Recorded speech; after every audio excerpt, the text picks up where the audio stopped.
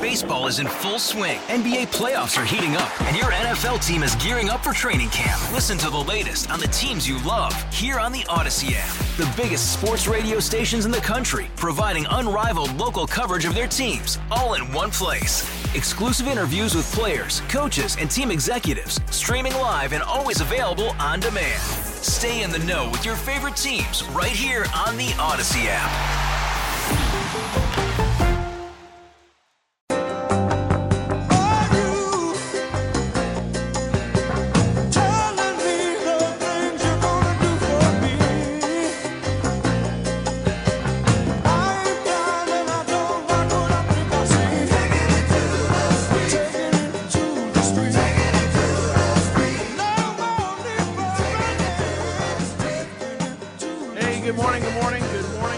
It's 10:07, WTIC News Talk 1080, Will Marotti Shows. Your host, Will Marotti. Matt Soroyce, our master of ceremonies. I want to just give a shout-out to the Amen Choir today. You can send your amens in every day after we pray at 9:11. Do it on social media, Facebook, Instagram, Twitter, LinkedIn. And same address, all four of those accounts, at Will Marotti. I want to say thanks to Carol L., Gigi, Michelle F., Veronica, Mark M., Lynn K., Eric S., Chris B., Carol J., Rhonda T., Gwegwe F., Orlando T., Elaine P., Carol C., Joe, Joseph P., Dean L., and the mysterious Twitter person MBD. Those are all the amens today. Thank you very much. As I mentioned earlier, we're going to ask Steve Bucci about a couple of things.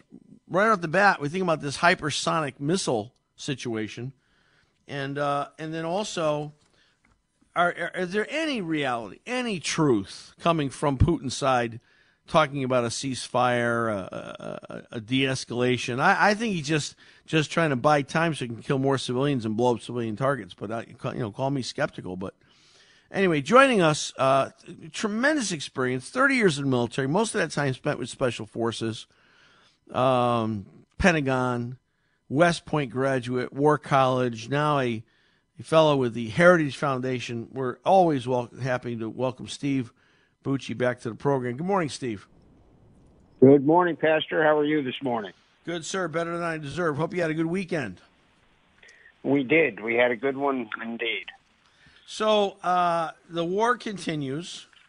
I don't think anyone thought, certainly Vladimir Putin never thought, that this war would go on this long. I thought they figured this was going to be a slam dunk in a couple of weeks and they'd be cleaning things up, and they were in for, obviously, a rude awakening. But the news broke over the weekend that allegedly, for the first time in an actual combat situation, Russia used a hypersonic weapon. And I was watching the news and listening to several, like yourself, military commentators. They all seemed to think that it was true that Russia possessed a hypersonic weapon, but not like a stockpile of them, a few of them. But in any point, anywhere, this is a difficult missile to fight, isn't it? It is. They're harder to shoot down with the capabilities we have today. Our anti-missile systems are designed to shoot slower missiles than that. Mm-hmm. So, you got to put different software. It's got to have different response capabilities. So when the Russians announced this a while back when they did a test, we, our folks, we're trying to get hypersonic missiles. We know the Chinese are flirting with them, the Russians. So this is not like a gigantic breakthrough, change the whole tone of warfare kind of invention. It's a product improvement. And one, we had the product improvements, not the bad guys. But, the fact that they used it here, not surprising, because their other stuff's not working very well. Yeah. And it's been kind of embarrassing for Russia to face up to the fact that, very lightly armed folks who have not really gotten anything too new for a long time has been doing a job on them. So they're trying this and announcing it, making it very public. They've hinted at using chemical weapons. They've hinted at using tactical nuclear weapons. These are all capabilities we know they have, Pastor, but are they going to use those other ones? We don't know. How important is the hypersonic missile? To be honest with you, I don't think it's that big a deal. Okay. We're not shooting down their old-fashioned missiles right now because the Ukrainians don't have those kind of systems. Them using a hypersonic one is more messaging outside of Ukraine than inside. I don't think it's that significant. I think it's an indicator that Putin is getting worried that people are not as intimidated by him as he'd like them to be.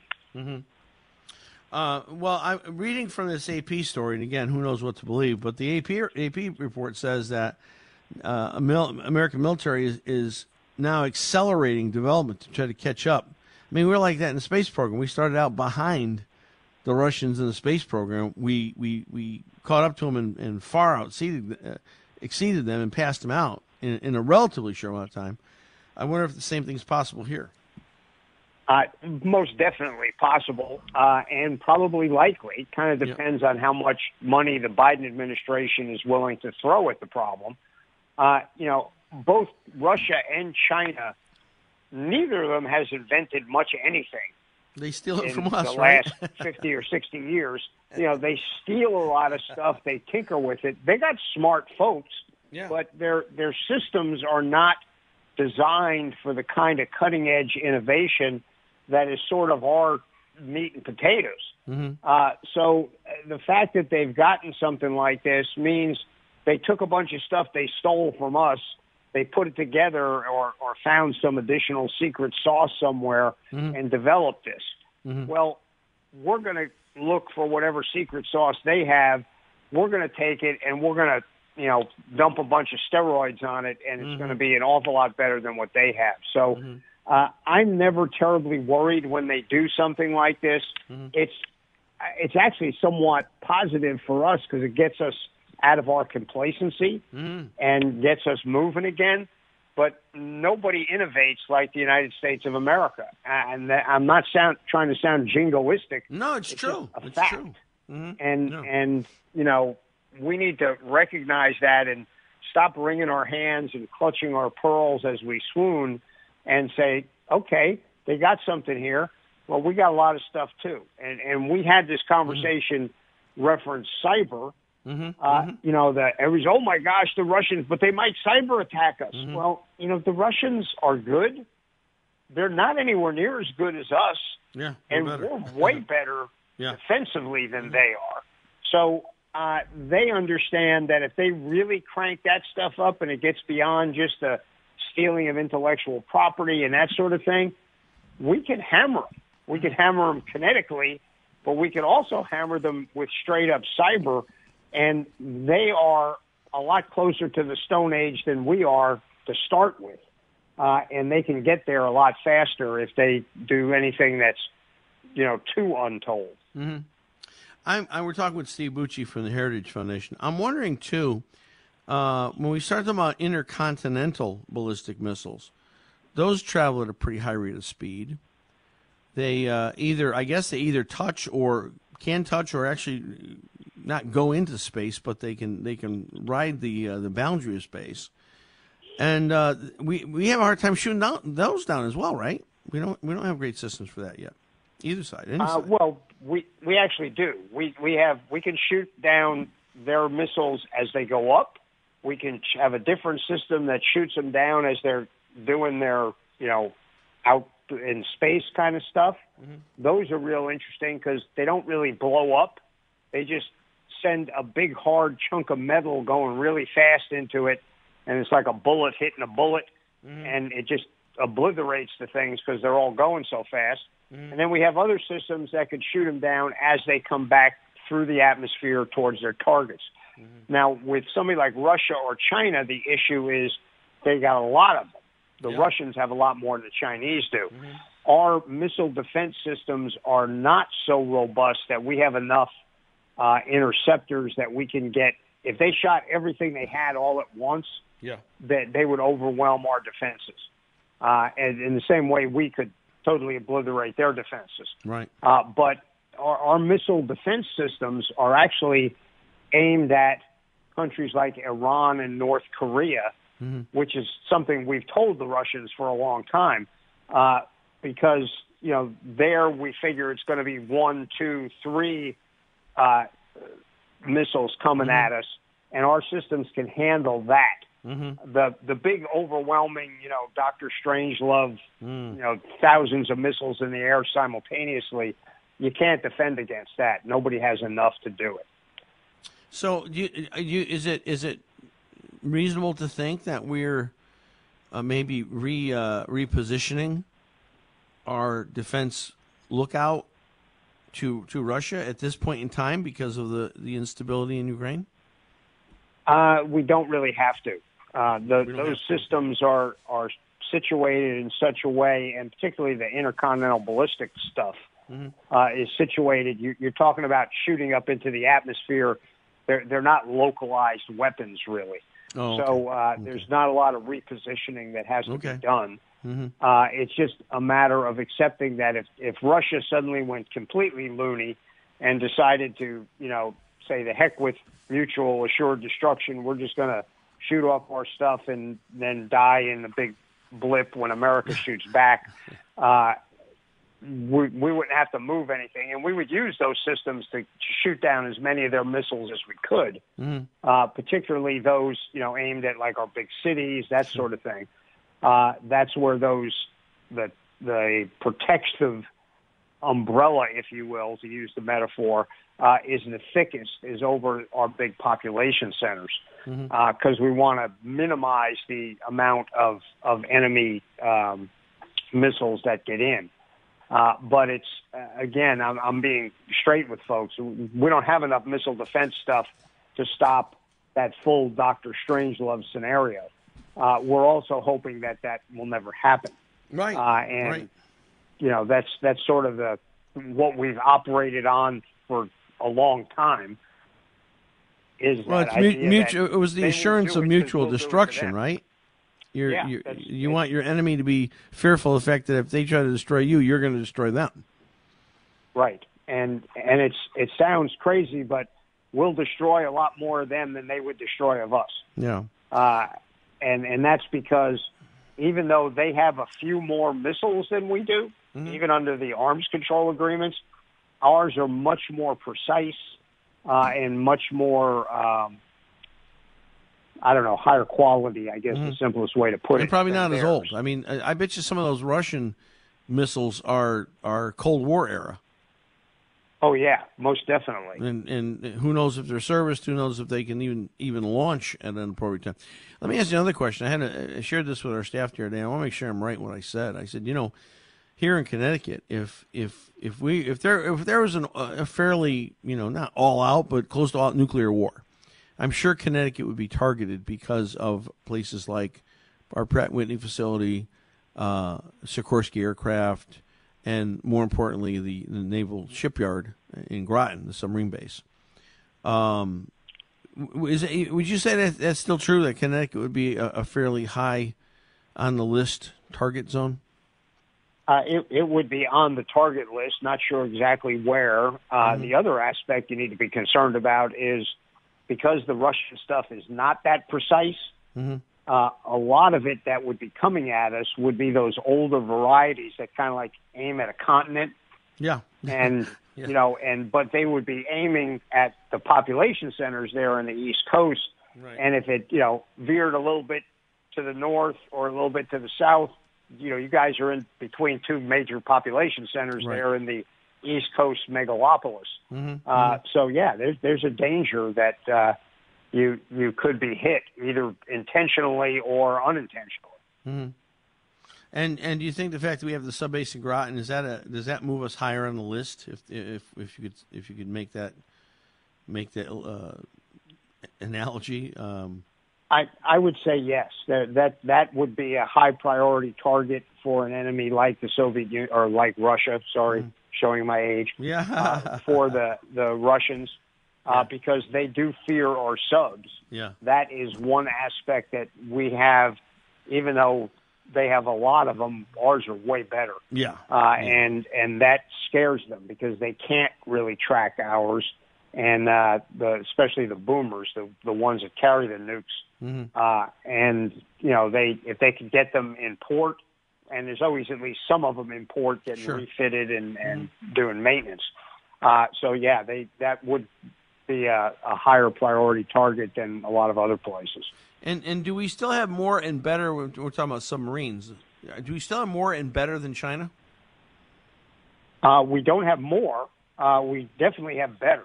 Mm-hmm. The Chinese on any given day, when you figure we got to put boats out everywhere, and we have some that are back for maintenance and others that have just come off of their cruises. There's a restricted number in and around China, let's say, on any given day. And the Chinese can leave all of their stuff in that region. Mm-hmm. And several of my colleagues at Heritage have done the analysis on this. And it basically comes out that for submarines, helicopters, airplanes, that sort of thing, when you look at it locally on any given day, the Chinese have us about 10 to 1 in numbers. Not now when you throw the quality part into it, I've heard a lot of people say, well, but our stuff is way better, and I agree with that. But I told them, I said, well, even if you assume our stuff is 10 times better than theirs, which in some cases it is, that means it's a fair fight. Yeah. We don't like fair fights. And we don't like fair fights. No. We like to have overwhelming dominance. And this is the argument we make at Heritage all the time on why we still need to be investing in our military, in keeping both the quality and, to a degree, the quantity up sufficiently, because we actually have to patrol the whole world. These countries that are our adversaries have very limited areas that they have to concentrate their combat power, and ours is kind of spread out. And the other thing is we actually give our people time off. Some of these other forces don't have quite the same rules. They don't say, oh, but you kept Johnny at sea for more than his 6 months. That's not fair. I'm going to write to my congressman. That doesn't happen in China. Yeah, right. You get Russia. thrown in jail or killed, either one. Hey, one last question, Steve. One last question. We got to run along here. So I'm imagining that, as you said, there's always some ships in port for whatever reason, coming off a mission, upfitting, repairs, whatever. How long, if you can speak to this, how long ballpark would it take for a submarine that's in port to be made ready to go underway and get back out there, do you suppose? It depends on what they're doing to it. If it's let's say not a major repair, it came off of a mission and now it's there. How long would it take to get the guys back on the boat and get it out there, do you think? They could do it in a day or two. If they're just staying locally, they haven't sent everybody home on leave, that sort of thing. Yeah. They could get them underway and out to sea. If they've taken parts off of it, it's a crapshoot. It could be, anywhere from days to weeks or months, right. Depending on what they have to put back together. Yeah, particularly for buying the parts from China, right? Yeah, well, we hope not on that stuff. But yeah, that's the kind of thinking they have to do. And remember, we hardly ever get fooled 100%. We work really hard not to allow another Pearl Harbor where we're like, gosh, we didn't know they were going to do that. So we're watching them all the time for indicators, and that's why we have the different DEFCON levels that we increase when tensions rise or people start moving things around. We start calling the troops back and say, hey, your leave's over, start heading back in this direction, so that we can cut down that quick turnaround time as much as possible. Right. Okay, always informative and always a pleasure. Steve Bucci from the Heritage Foundation, thank you so much for coming back on the program. It's always my pleasure, Pastor. Thank you for having me. Okay, hopefully we'll talk to you next week. Thank you. Yep. All right, take a break. Commercials, 800-966-9842, 860-522-9842. I love talking to Steve Bucci because I learn something every time he's on, and I appreciate learning, and I like to get the information. I hope you do too. All right, stay with us. We'll be right back. Will Marotti Show, WTIC News Talk 1080. Back to the Will Marotti Show on WTIC News Talk 1080. Really?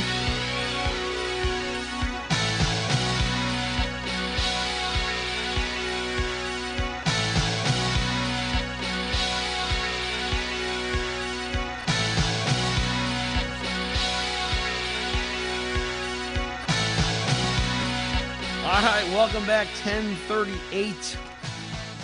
After the next break, we'll be setting up for the Between Rounds Bagel last caller of the day. It's a Monday already. Wow.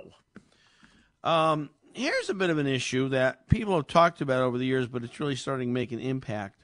China, I can't say this with great confidence, but I can say that I think China is not as Vladimir Putin and Russia are proving, they're not as bad as they think they are, at least as bad as we thought they were. I think China's not nearly as formidable as we think they are either.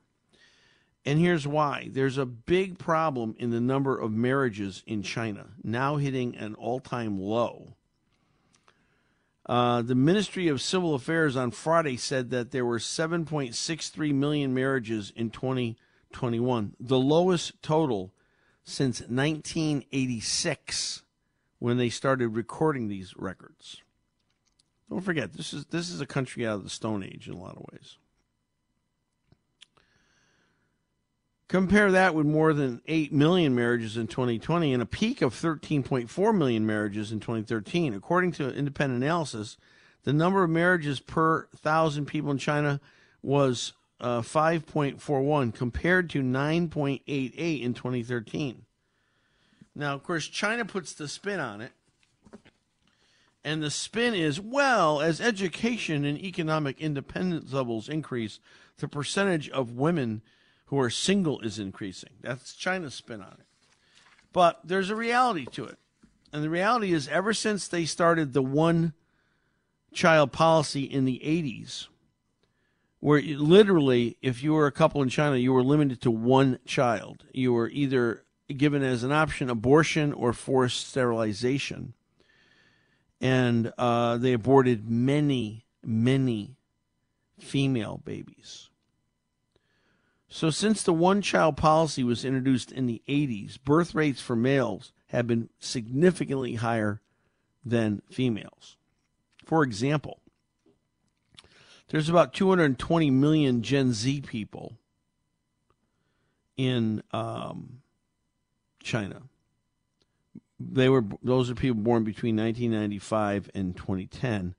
Males outnumbering females 18 million. Now, the one-child policy was changed to 2 children in 2015. And then China started realizing, the problem here.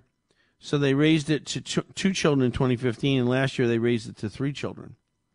But the fact of the matter is, there's just not as many men to wear. And I don't know that the LGBTQ community is all that prominent in China. I know it's not in Russia.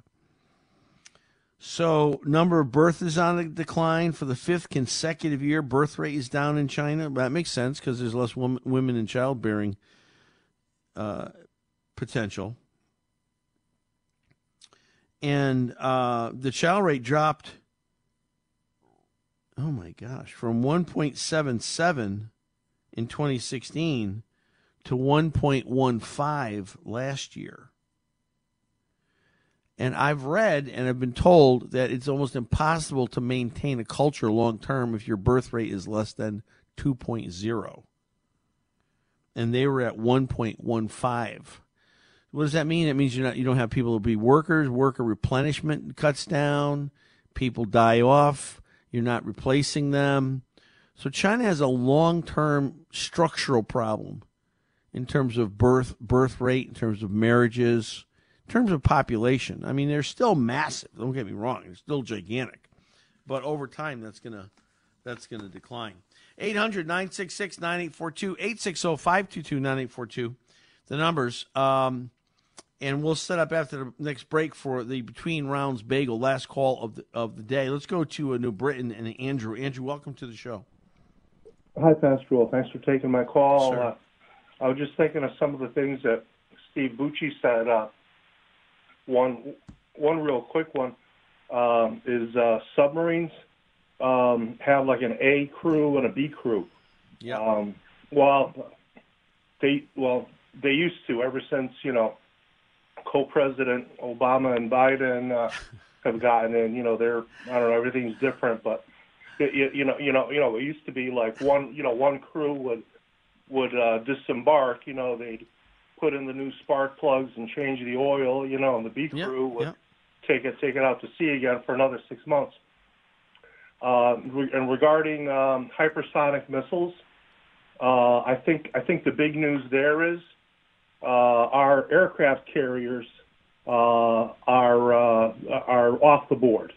They're if they can deploy a hypersonic missile, within range of their shores, or if they are capable of sea launching one of those. Those carriers are there's no way to protect them. Yeah. You'd have to ring them with battleships. Maybe would be the only thing you could do. And that completely changes the U.S. Projection of naval power. If not power in general across the board. So. Well, the good news about carriers is we have a lot of carriers, more than Russia, way more than China.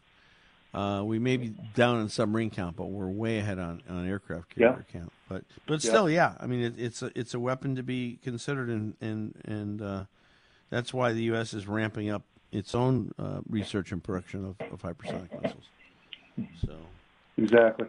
Andrew, thank you for your call. I appreciate it. Always a pleasure. Thank you. 800-966-9842, 860-522-9842.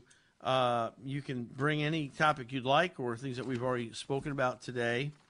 Certainly, I think this China story is gigantic because it's really going to cripple their ability to move forward in the future. And then I saw this morning, and it caught my eye because I know it's true. You realize, like all the Hallmark movies, they come unbelievable number of Hallmark movies that come out. You maybe you know this or you don't know this, that Hallmark makes very few of those movies. Most of those movies are contracted out to smaller production companies who make the movies, and then Hallmark markets the movies and plays them on their air. I know this because we have a member of the family who works for Hallmark, and we understand how it works.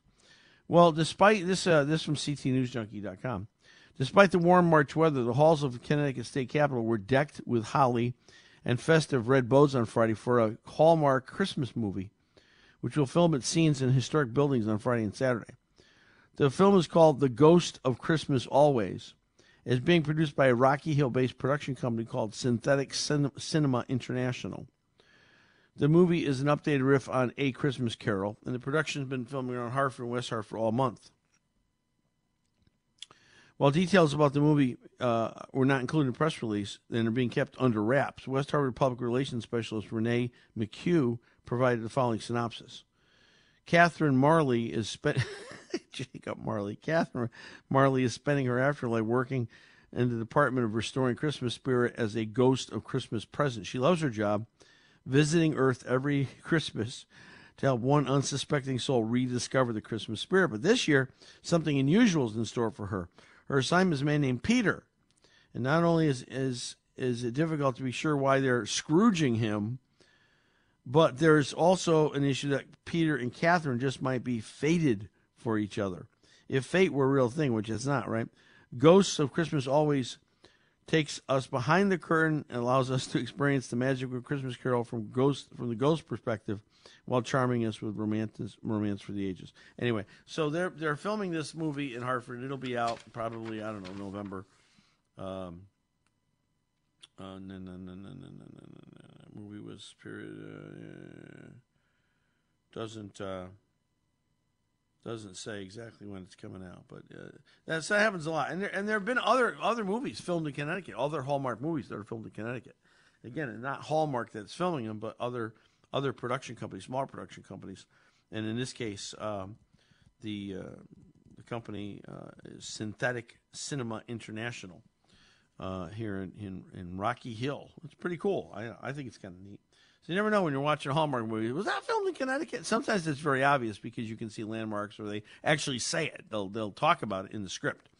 Others not quite as obvious, but this will be obvious because you'll see the Capitol involved in some of the scenes. All right, let's take a break, and we'll get a couple commercials, and then when we come back, we'll set up for the last caller between rounds bagels. Last caller of the day, 800-966-9842, 860-522-9842. Stay with us. Give us a call. We'd love to get those bagels in your hand. In your stomach is where we want to get them eventually. Stay tuned. We'll be right back. This is the Will Marotti Show on WTIC News Talk 1080.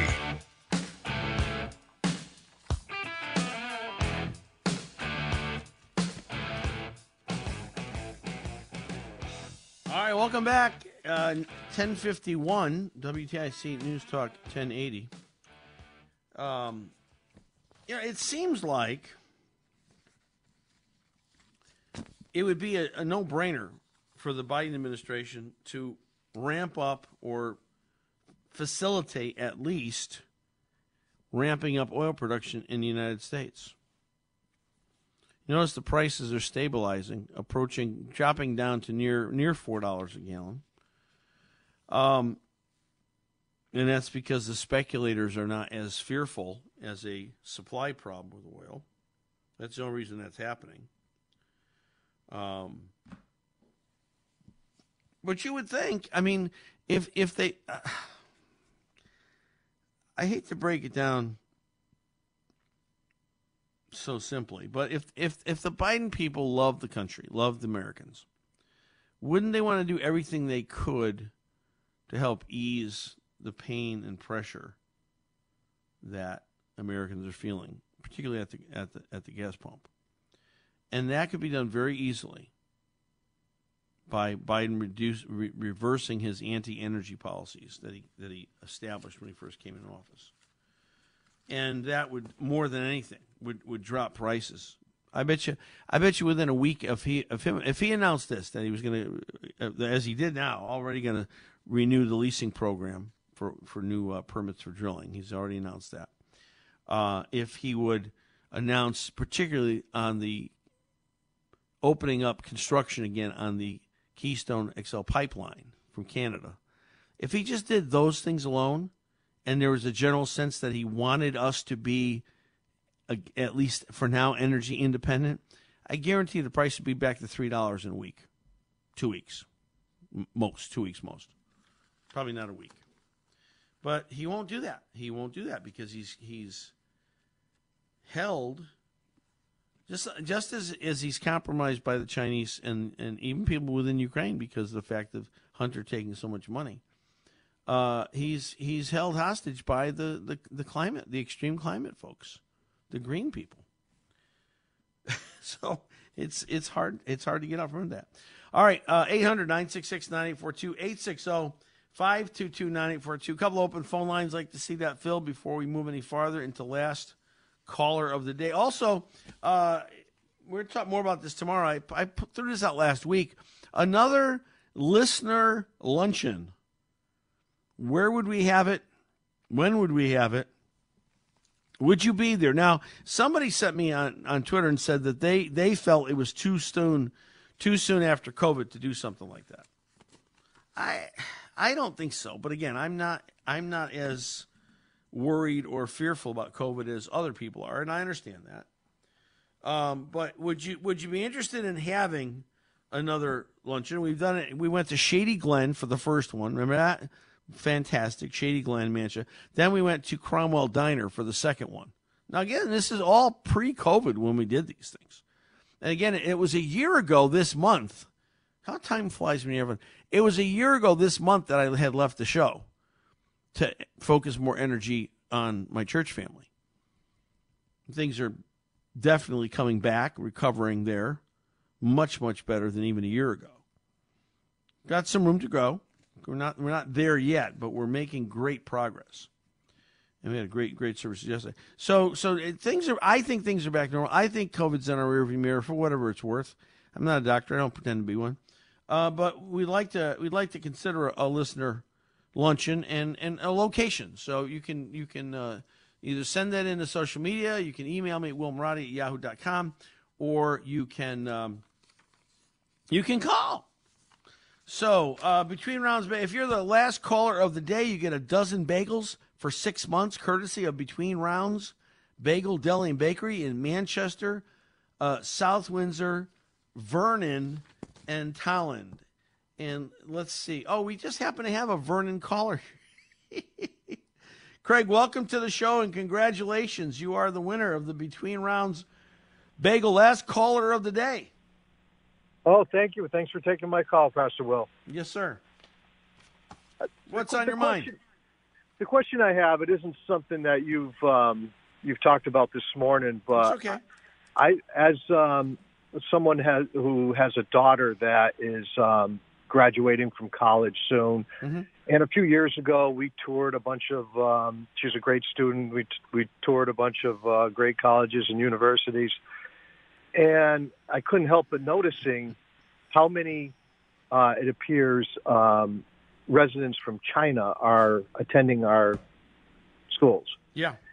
And I don't think it's something this isn't racist or anything. I think it is what it is. You can tell they're Chinese. They're not Japanese, Korean. Right. But our universities are loaded with Chinese students. Why are we doing this? If China is a threat to the country, why are we filling the best schools, our best universities, with Chinese students? Well, two things. Number one, I don't have a direct answer for that, but I'm going to check it out. Number one. Number two, we don't know what percentage of people are Chinese Americans actually living here. You know, that are citizens. And the fact of the matter is, Chinese are very industrialist people. They're very smart, hardworking, as all people are. But for some reason, the folks, and certainly not just Chinese, but Asian across the board, very, very accomplished.